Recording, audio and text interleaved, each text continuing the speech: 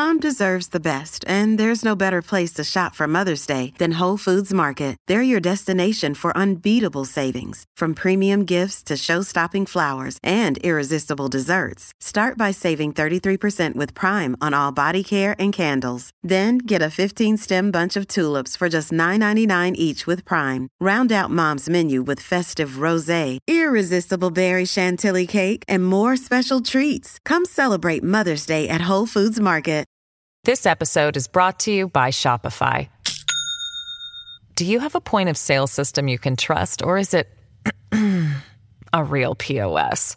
You need Shopify for retail. From accepting payments to managing inventory, Shopify POS has everything you need to sell in person.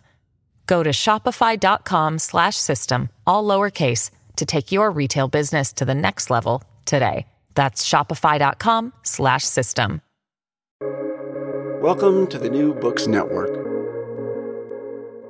Hello and welcome to New Books in Gender Studies, a podcast from the New Books Network.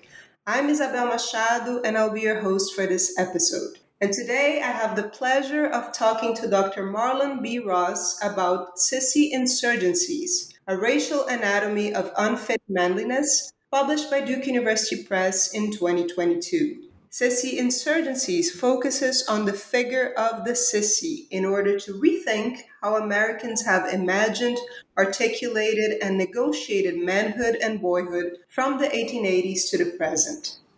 Rather than collapsing sissiness into homosexuality, Ross shows how it constitutes a historically fluid range of gender practices that are expressed as a physical manifestation, discursive epithet, social identity, and political phenomenon. He reconsiders several Black leaders, intellectuals, musicians, and athletes within the context of sissiness, from Booker T. Washington, George Washington Carver, and James Baldwin to Little Richard, Amiri Baraka, and Wilt Chamberlain, demonstrating that sissiness can be embraced and exploited to conform to American gender norms or disrupt racialized patriarchy. He also shows how it constitutes a central element in modern understandings of race and gender.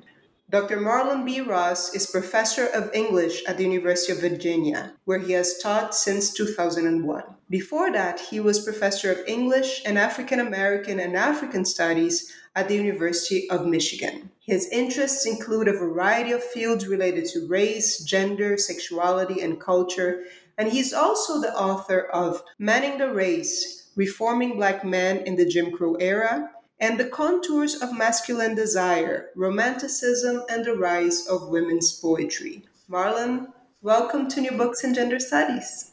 Thank you for the invitation. I'm really looking forward to the conversation. So I like to start each episode by asking the authors to share with us their book's origin stories. So can you tell us, how did your book come about?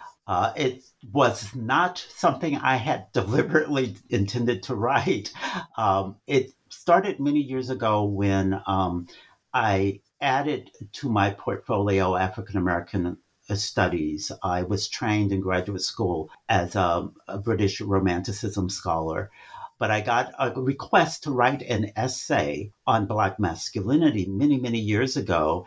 And in response to that request, I just got obsessed with this question and I started a 2-volume project, the first volume of which was Manning the Race. And as I was writing Manning the Race, I kept noting in my own thinking this question of the sissy, this question of the queer Black male, especially in relationship to leadership.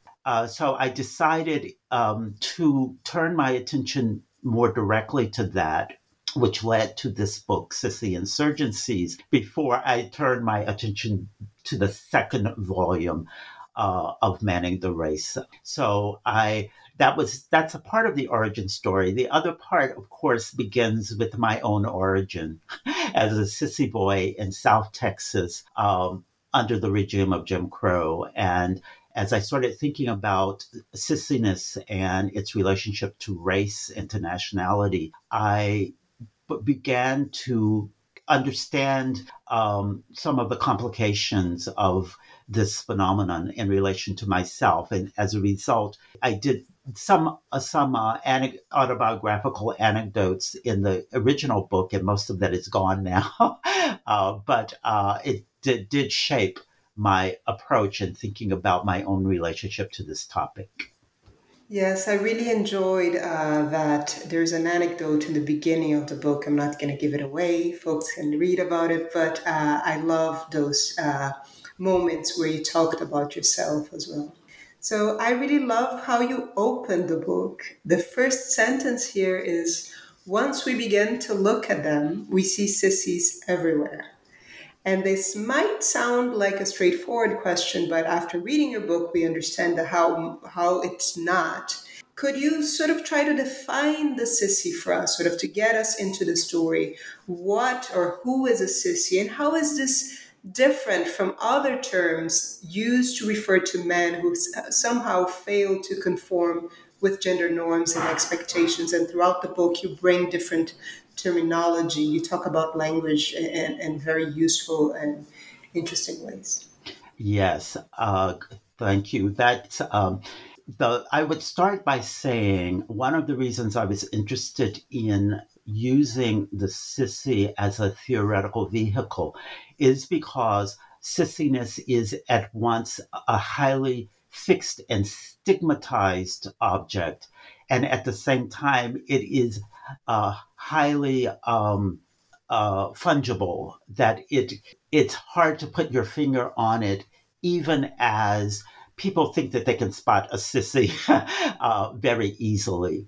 I would define the sissy as a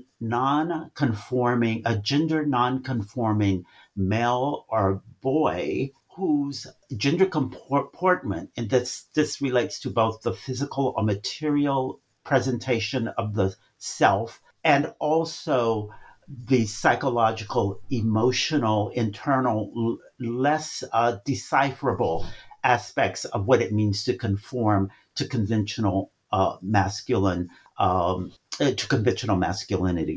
So the sissy, whether boy or man, is non-conforming, and immediately this tends to jettison us into the notion of the homosexual or the same gender loving male. But I wanted to theorize this distinction for a variety of reasons. One being that one can be gender nonconforming and not be same gender loving. And so I wanted to look at why that confusion or conflation of the homosexual and the sissy, how it's operating culturally, socially, politically, and ideologically, and what we could learn from separating the two and helping us to understand why the sissy is so stigmatized, even if the sissy is not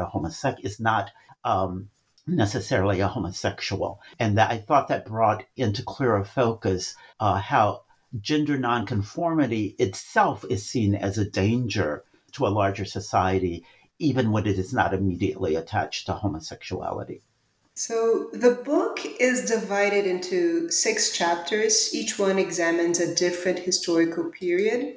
And as you put it, also a different aspect of the feud between sissiness and masculinity as a racialized dynamic. And this is an important point to make because throughout the book, you have this premise here that, and I'm quoting you, gender conformity is necessarily expressed through racial identification. So could you talk a little bit about this? Yes, I wanted to explore how, if we think of gender and race as being interdependent, interlocking phenomena, then we have to say that a sissy configuration or a sissy conduct is always also a part of this interlocking dynamic.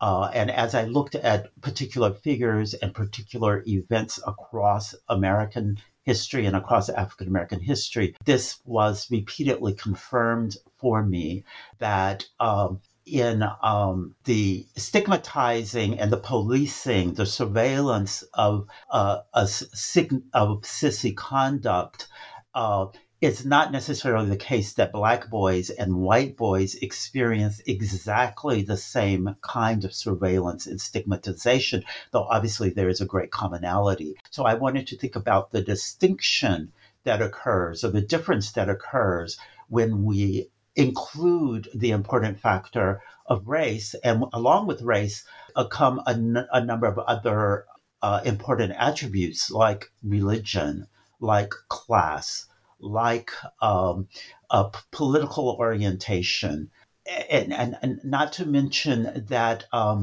as boys, different racial groups are tutored, are taught to interact with the world in different ways based not only on their gender but also their racial assignation. So a Black boy is being tutored to interact with the world, to be in the world, to walk within the world, to express himself within the world in a particular way that is supposed to alert people to his gender conformity. But race, I would say, gets in the way, if you will, of a kind of straightforward presentation because Black boys are perceived in the public and then are taught to perceive themselves slightly differently, so that a Black sissy is not exactly the same conduct or perception as a white sissy boy. Yes. I'm glad you brought that word up because I wanted you to talk about it's an important concept here that I wanted you to discuss as a means to continue introducing the book to our listeners, and that is conduct. You write here that, and I found that very useful, very interesting as well. You write that somewhere between identity and performativity lies a much less analyzed arena that I label, or you label, conduct. What do you mean by conduct, and how does that inform the analysis here? Conduct for me was absolutely essential once I began. If I start the book by saying, once you begin to look for them, sissies are everywhere. So my next question was, well, how do I know they're everywhere? How do I know there are, what is a sissy? And I began to realize that the surveillance of the sissy is usually done through spotting particular physical manifestations. And I will give an example to make it more concrete. The properly gendered male body is supposed to present itself in particular ways, or at least that's the assumption. And I was thinking of how this expresses itself in a variety of ways. The upper body, or what I call gesture, the lower body, or what I call gait, and the voice are three of them. How the register of the voice, as well as the dynamics of the voice. So I'll just give voice as a brief example. There is this idea that when a boy turns into a man, his voice must change as proof of that. And we see this everywhere. It's a very familiar idea that the high voice of the boy becomes deepened and gruffer. But along with that are ideas about the way men are supposed to speak. For instance, men are not supposed to elocute too precisely. If a boy or a pubescent boy is too precise in his elocution, that's enough of a signal for people to say, "Oh, he's a sissy." I think the assumption is that his voice is not maturing into manhood the way it's supposed to be. And along with that is an assumption that men are not too precious when it comes to articulating their words. That's the preserve that is usually for women because it's connected to emotionality, all of these gender assumptions that are at work. And I'll give you a brief example from upper gesture. Especially, there's this notion of the limp wrist, which many, many people are familiar with, that the simple gesture of a male's limp wrist could immediately result in some sort of policing and sometimes actually in physical violence, because the limp wrist is immediately taken as a sign of a boy or a man whose posture is not erect enough, whose posture is too soft. And we have many occasions of boys being ridiculed, being mocked, if they have a so-called limp wrist. Those are just a couple of examples of the sort of physical manifest signals that are taken to identify a sissy through conduct. And that's sort of where it begins. And of course, it deepens into the emotional and the psychological, the introspective, as the way we're perceived in the world affects the way we perceive ourselves. And so people who are labeled from an early age, boys who are labeled sissy from an early age, begin to doubt or question their relationship to the conventionally masculine. And it's that self-doubt, I think, itself that begins to display itself in subtle ways for boys who are not quite sure that they fit, or who are being told repeatedly that they don't fit. That can affect the conduct. It can affect a behavior. It can affect the way a boy talks with more hesitation than what a boy or a man is supposed to exhibit in, for instance, a situation of rivalry or danger, or of someone who is challenging him. Yes, I'd like to thank you because I am working on an oral history project with drag performers. So I talk Oh, a right. lot to feminine men, and Uh-huh. this notion of conduct helped me understand a lot of the stories that they were telling of their childhoods, and also Oh, that was very interesting. Great, thank great. you. But you explain here, right, that sissiness is not necessarily a physical attribute, and that you showed up very well in your discussion of Booker T. Washington. I'd like you to talk a bit about this distinction you make between sissy social practice and sissy physical embodiment. And throughout the book, you have protagonists in the chapters, but you also bring other historical characters to discuss them. So I wanted you to talk also, how does George Washington Carver feature in this chapter? But before you answer, I just wanted to take a moment to acknowledge that beautiful photograph of Carver in drag that you have in the book. That is just beautiful. Yeah.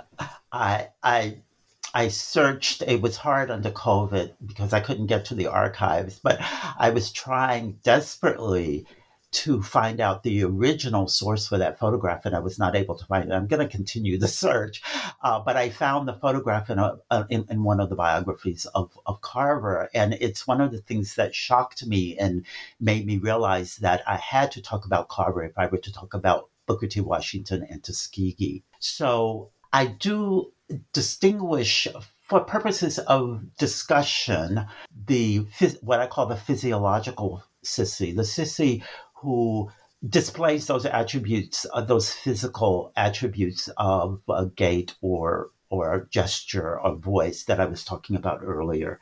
And by the way, Carver had all of those, but I might come back to that. Had all of those attributes.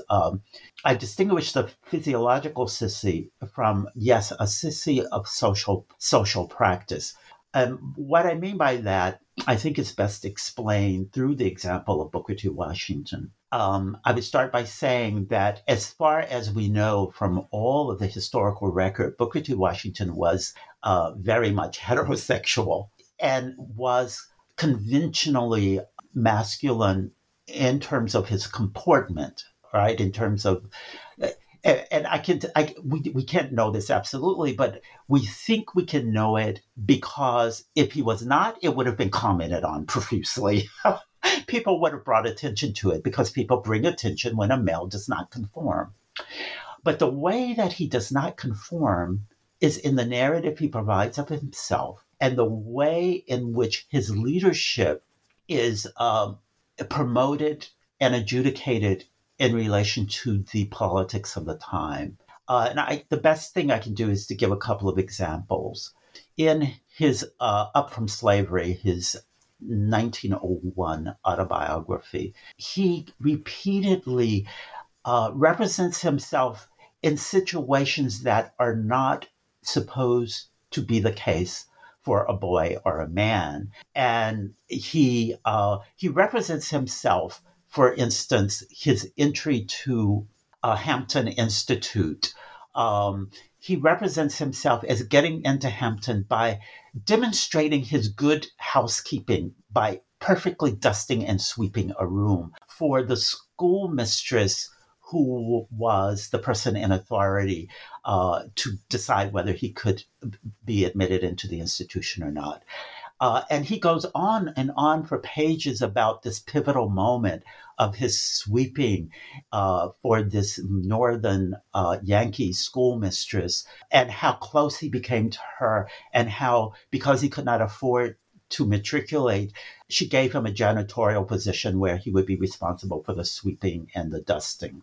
This puts him in the odd position of celebrating his, let's say, his identity within the institution in a role that was usually preserved for women. And this is highlighted as well by the fact that the authority over him is a white woman.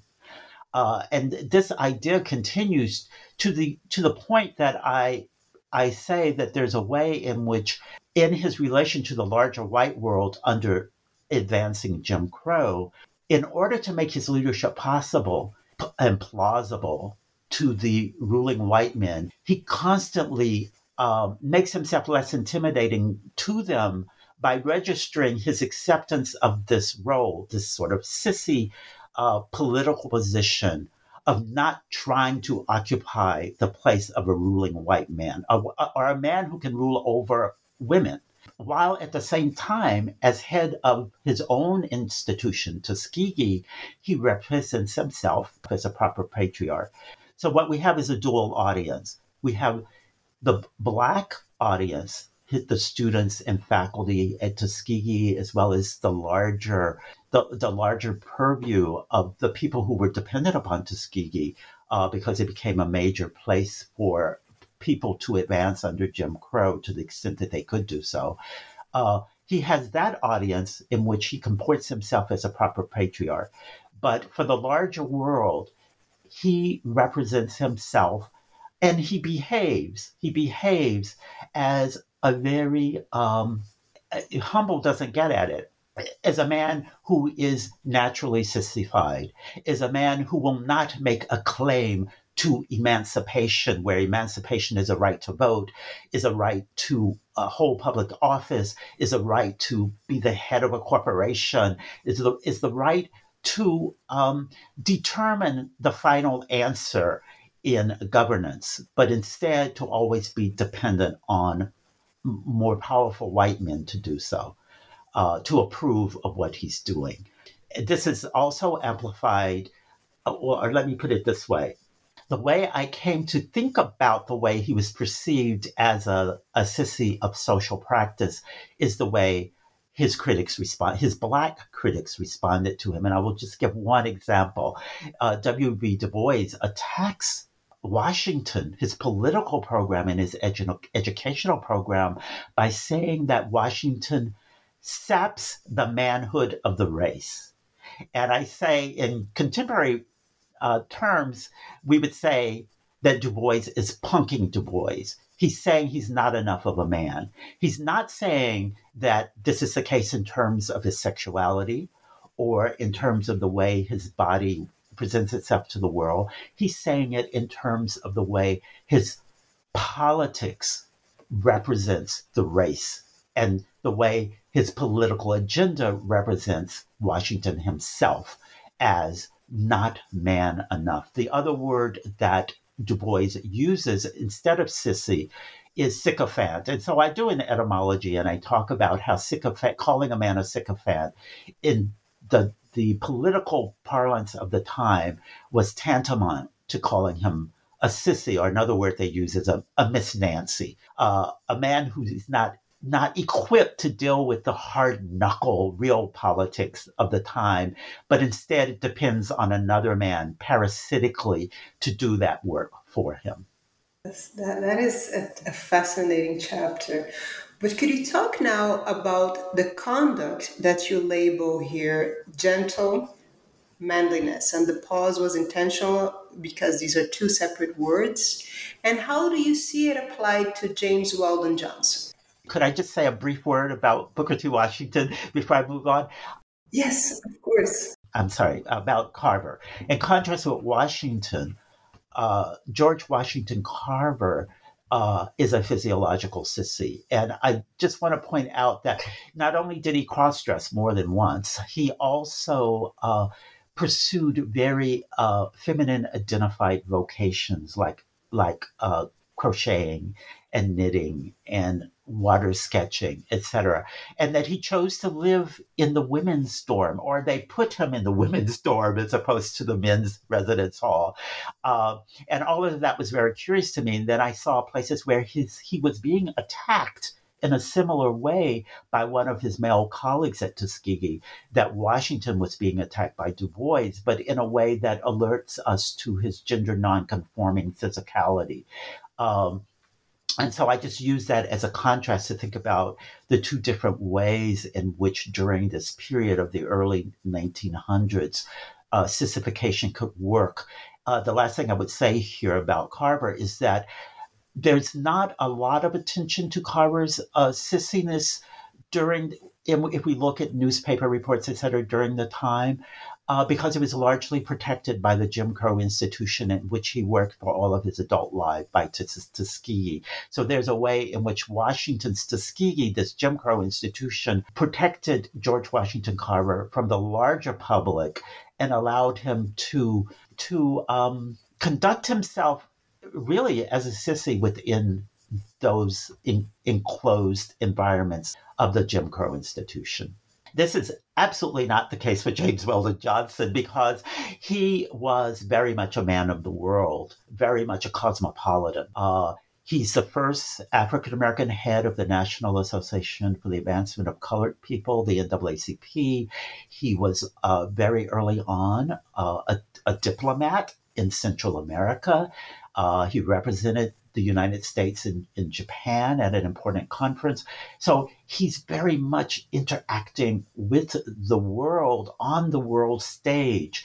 And he does so, like Booker T. Washington, as physically as a gender conforming man. He does so also in terms of his sexuality, which we're pretty sure is heterosexual. But I would say he adapts his gender in order to deal with the threats that he had to confront as the leader of the race during this high period of Jim Crow, where lynching and racial mobs were very much a part of the culture of the time. So my argument is that when you read his autobiography and his most famous novel, The Ex-Colored Man, when you read these two texts together, you realize that James Weldon Johnson is highly self-conscious about being a gentle man, a man who defies the characterization of the race, of men of the race, as either brutes or Uncle Toms. Instead, he forges this representation of himself that is very much restrained in a way that diplomats must be restrained. But at the same time, he is a fighting man. But he says that he fights passively and that he bends like the willow, right, in circumstance. And we see many instances of this in his autobiography. And should I just give one brief example, or? Yes, please. He was almost lynched when he went to his hometown of Jacksonville, Florida, because he was in a park with a woman who's very light in color. And there was some militia from deeper in the South who were there in town. And these militia, when they see him with this white appearing woman, they think it's a black man with a white woman, and they begin to attack him And he records in meticulous detail how he responded to this militia that is about to attack him. He responds he does not respond with a masculine aggressive attack. He responds passively by allowing the mob to come up to him, and his main concern was for the woman who is with him, and he takes her parasol and he allows her to step through this fence, and he behaves like a gentleman even though he's very likely about to be lynched. In that moment, he is saved by a military officer who recognized, because he was a famous man by this point, a military officer who recognizes who he is and who comes to his rescue and deters the mob and says, I will take him under my authority. So the mob assumes, the militia assumes that he's being arrested when actually he's being rescued. So I point out that he allows himself to be rescued like a damsel in distress, and he makes no bones about this because it's the way he survives this incident. But he still survives, if you will, with his manliness intact, to the extent that he represents himself as in a way superior to that mob. He responds like a man with coolness, with calm, with restraint, a gentleman and a gentle man in the midst of a lynching mob. This episode is brought to you by Shopify. Do you have a point of sale system you can trust, or is it a real POS? You need Shopify for retail. From accepting payments to managing inventory, Shopify POS has everything you need to sell in person. Go to shopify.com/system, all lowercase, to take your retail business to the next level today. That's shopify.com/system. I really appreciate how you place these authors and their works in historical context. It becomes very vivid. You understand their expressions of masculinity and or sissiness in these concepts. So that brings us to chapter 4, that's entitled Baldwin's Sissy Heroics. And I think until now we had not seen anyone who was quite as openly gay in the book. So I'd like you to tell us what you mean when you talk about Baldwin's sissy defiance or sissy heroics, but also because I'm interested in historical context, I wanted you to talk about the role of mass media of the period, which you bring in here so brilliantly in how Baldwin was perceived and presented himself. Yes, I had to talk about Baldwin, and I needed a chapter devoted to Baldwin and to the response to Baldwin's sissiness, because I think it's a pivotal moment that is related to mass media. If you think back for a moment to Carver, the only way that people could have seen Carver in any sort of popular or mass context would have been his speaking to a large audience, obviously in person, right? And so there's a limitation in that period. There's a certain limitation, or for him, an opportunity, because it means that even if he would physically display sissiness, its translation into the mass is not quite as immediate as when we come to the period of, especially of television, because for Baldwin in his period, he was one of the most televised persons in America. He was constantly on television, on panels, on talk shows, in speeches. His body is everywhere and is being beamed into the living rooms of Americans of every ethnicity, of every social background. And so we have a pivotal moment in which a person's legible physical manifestation of sissiness can be read, can be spotted in this sort of visual medium. And the irony or the paradox is that I suggest Baldwin does not hide his sissiness. Whatever physical manifestation he had in voice or in gesture or in gait, he allowed that to be. And he allowed that to be beamed to a broad public. I'm not sure if he could have behaved in a different way, but knowing Baldwin, I don't think he would have. I think my argument is that it is part of his insurgency. It is part of his defiance to not try to manage his body in such a way that it would not be read as a sissy. The other thing I would point out about Baldwin is that in his work, both his fiction and his essays, which frequently reference his autobiography, he constantly refers to himself both as a sissy and in other ways identifying his gender nonconformity. He also he never says I am queer or I am homosexual in the way that a lot of people wanted him to, and that is interesting in itself. The fact that he doesn't, but it is obvious he never denies or tries to hide his homosexuality. So this is a case where the sissy converges with the homosexual. And I will provide an example here.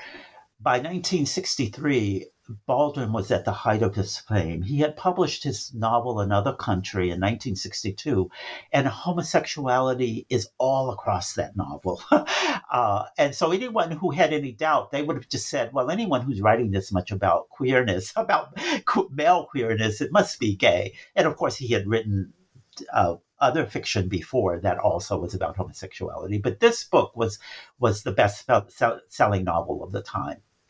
In 1963, he writes The Fire Next Time, which also was a best-selling essay. And so he's at the height of his fame.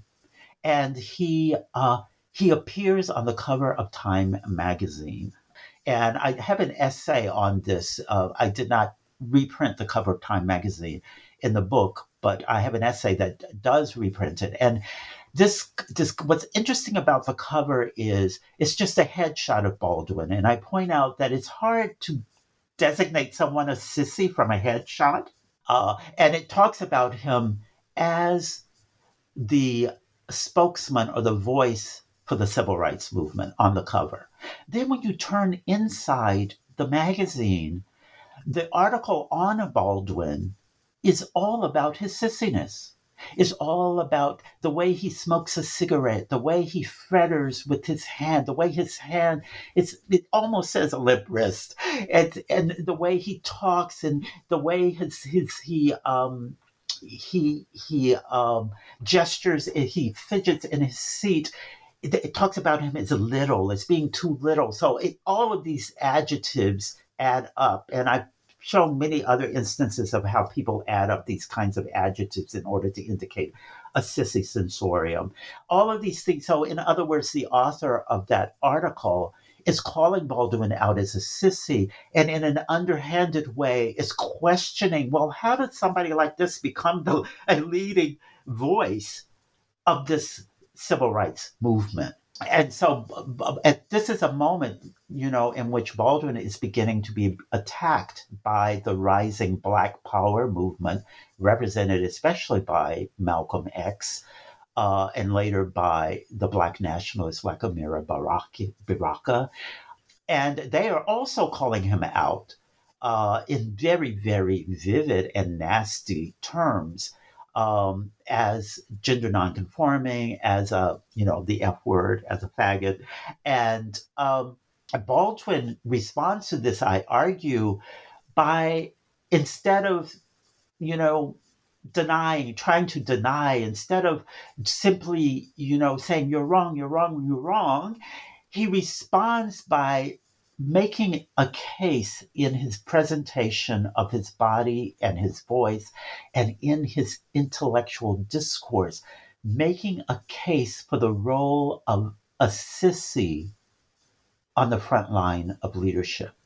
And, I try to make this case, especially through the text No Name in the Street, which he published in the early 70s, where he's very directly responding to the attacks on him for not being a proper man at the head of a revolution.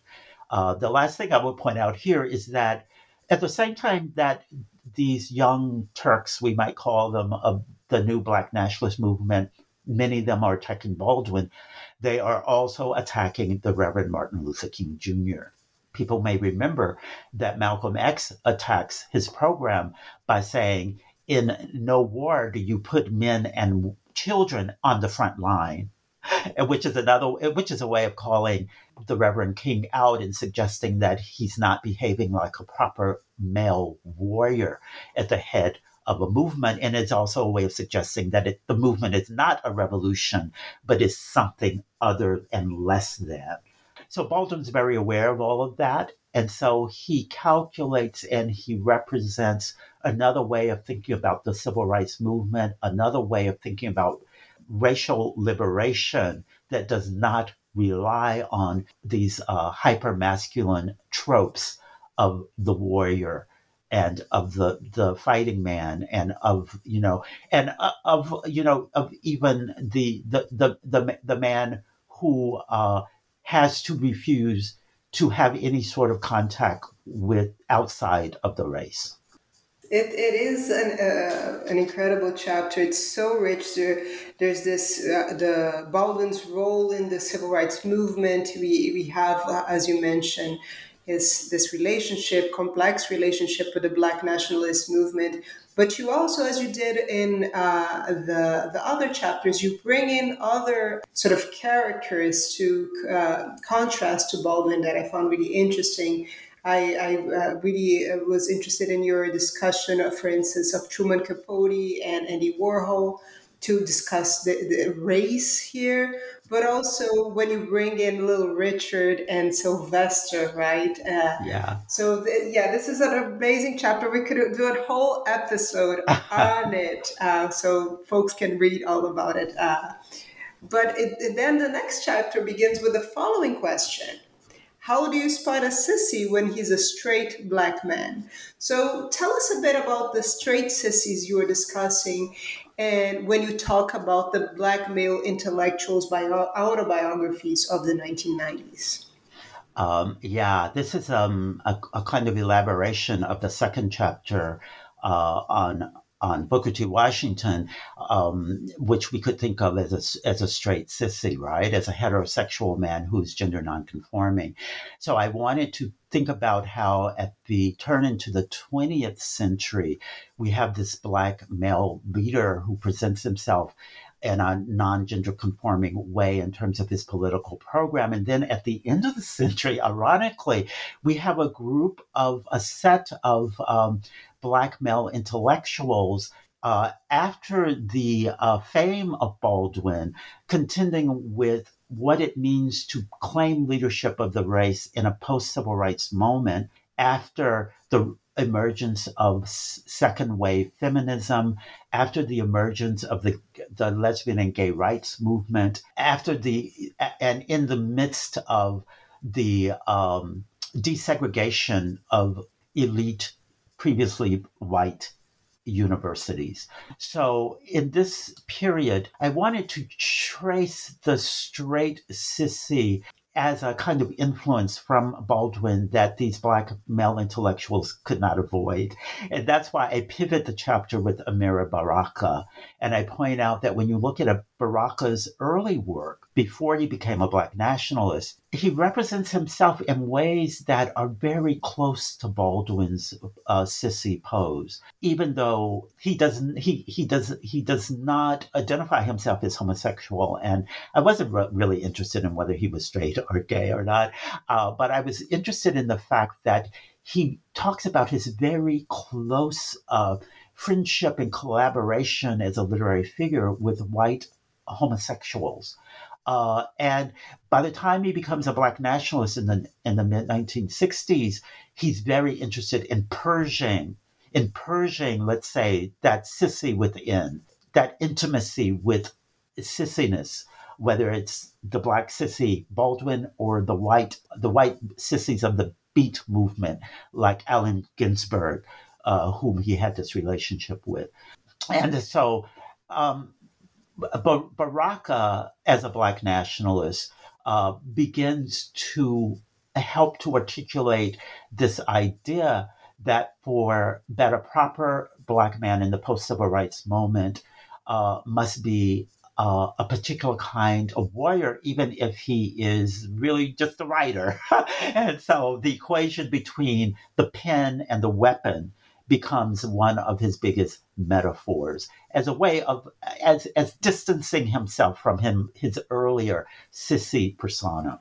So that by the time we get to the 1990s, we're dealing with another kettle of fish, so to speak. The Black public intellectuals of the 1990s are trying to situate themselves so that they are, on the one hand, acceptable to second wave feminism, which is demanding it's demanding a masculinity that is, in today's term, we would say no longer toxic. And on the other hand, they are responding to the Afrocentrist movement, which is an descendant of Black nationalism. And the Afrocentrists were demanding that Black male leadership return to a patriarchal role. They were attacking the progress of the gay rights movement and suggesting that this movement, that the Black homosexual is a threat to the Black family. Because with any nationalism, one of the motives becomes procreation, to procreate and to lead and to head the race as a proper patriarch. So, and there are many other forces at work, but those are two that I was looking at how they navigate this. On the one hand, reasserting their straightness, right? Their heterosexuality, but on the other hand, pointing out that they understand this new era in which feminism and gay rights are important, and they become, let's say, allies, to use a contemporary term. They become allies of feminism and allies of the gay rights movement, and they do so by representing themselves as sissies, or rather, more precisely, writing these memoirs and these autobiographies where they represent themselves as having been sissy boys in their youth. And that sissiness in their youth, their not belonging to the heteronorm, informs their ability to adjust themselves to the demands of this new era in which men can no longer simply assume leadership by virtue of their maleness, but instead must accommodate gender equality and must accommodate sexual orientation inclusion. So that's my explanation for why the self epithet, if you will, of the straight sissy becomes something that they embrace. And I guess the last thing quickly I would say is that this is also the way that they navigate these new their positions as the first generation to desegregate elite white universities in the around the United States. They have colleagues. They have white women. They have white men as colleagues, and they also have some of the very same Black men who are Black nationalists. Amira Baraka was a professor at Stony Brook University, and other of these Black nationalists also were coming into these institutions. And so you have this interesting collection, if you will, that they are having to navigate all at once. Yes, and then we move from the straight sissy to folks who identify as gay but not sissy, and sort of like a genre of gay sports disclosure memoir that you talk about here, how this attempt to clearly separate gay identity from the stigmatizing stereotypes of sissiness. And what's really important in this chapter, what I found most interesting, is how you show once again the role that race plays in that effort. You begin the chapter with some memoirs written by white athletes, and then you talk about some that were written by men of color, gay men of color. Could you talk a bit about this sort of genre of the gay sports disclosure memoir? Yes, the context of these memoirs is the growing acceptance of gay men within the larger body politic. But the reason I wanted this chapter to be last is because I was thinking of the two places that are, in a way, the last preserve of the straight heteronorm, and that is the military and professional sports, especially professional contact sports like boxing and football. And so I was curious about how these athletes, black, white, and other from other ethnic groups, how these professional gay athletes justify their right to be on the playing field or on the court by distancing themselves from sissiness. So they make gayness acceptable in the sports arena by pointing out that they are conventionally masculine men.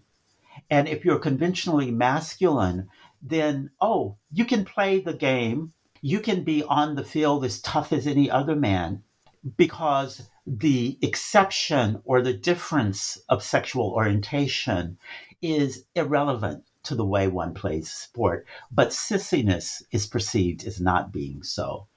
Um, this to me is part of a larger pattern in the gay rights movement by the 19, actually very quickly after Stonewall, but certainly by the 1980s and 1990s, there was this notion in the sort of mainstream LGBT movement. Well, the T wasn't there yet, but the LGBT movement, that the best way to achieve inclusion in the body politic was to present, let's say, a respectable facade that would seem to fit with the prevailing conventions of masculinity and femininity, to make homosexuality, to make sexual orientation irrelevant.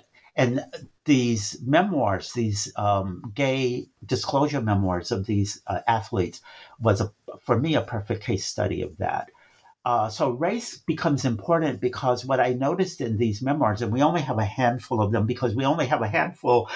First of all, we only have a handful of professional male athletes who self-identified as gay, and among that group, we only have a smaller handful who have written these memoirs.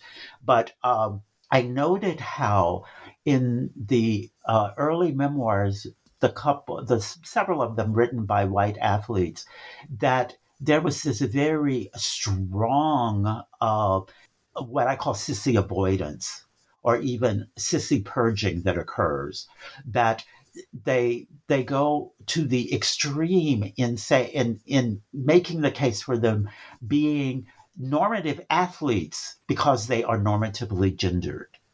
And to do so, they have to have these cases, these instances of where they represent themselves as not sissies. But what I noted was that in the memoirs written by non-white professional athletes, there was a more complicated relationship to the sissy, and that frequently they seemed to me more self-conscious about not fully distancing themselves from the sissy, but instead indicating a kind of fluidity. They might say, well, I'm not a sissy, or actually in a couple of instances, they do claim being sissies earlier on, sort of like the straight sissy memoirs of the 1990s. But they make it complicated in that one could be a sissy and still be tough, or one can be affiliated with sissies and still be tough. And I suggest that this is a part of a longer tradition within African American culture, where we have the concept of the fierce sissy or the tough sissy, the street sissy, the sissy who's on the street. And this is Little Richard is an example of this. The sissy who can comport himself with the display of a physiological sissy, but at the same time defend himself both with his mouth and with a knife if need be. And so I think there's a slightly different history of the embodiment of the sissy on the street in African American culture than what we see with figures like, let's say, Truman Capote, as a representation of the white sissy in the larger culture. Yes, we have an archetype of the fierce sissy in Brazil in a historical character called Madame Satan. There's actually beautiful film about him. Oh, I'd love to see that. Oh, I'll send you the reference. Oh, great. Thank you. This chapter almost made me want to watch that. There's a Netflix series about a white football player is coming out, Cody or something like that. I think I'm going to watch it just because of your chapter. There is so much for us to talk today, but we are sort of running out of time. But I wanted you, before we go, could you share with us, what are you working on now? What are you working on next? What can we expect from you after this wonderful book? I am working on a volume, an edited volume with Kenrick Ian Grandison called Race, Space, and Culture. It's a collection of essays that looks at the way in which race shapes our experiences with and design of space, and the ways in which the racialization of space shapes our understanding of race. So that's a volume of a variety of scholars from across disciplines writing on this topic. I'm also working on the second volume of Manning the Race, which is the literary cultural history of the representation of Black masculinity across the U.S. The first volume focused on the 1890s through the 1930s, through the Harlem Renaissance, and the second volume is a history of Black masculinity from the World War II period through the present. And I'm almost finished with that second volume. It's called The Color of Manhood. Well, both sound incredible. The first book of this series is amazing. I'm looking forward to reading both and hope you'll come back to talk to us when they're out. Oh, I would be happy to. Yes. But thank you so much. I really appreciate you taking the time to talk to me today. No problem. I enjoyed it. And again, thank you for inviting me. And to our listeners, thank you for tuning in to this episode of New Books in Gender Studies, a podcast from the New Books Network. I just spoke with Dr. Marlon B. Ross about Sissy Insurgencies, a racial anatomy of unfit manliness, published by Duke University Press in 2022. I'm Isabel Machado, and until next time.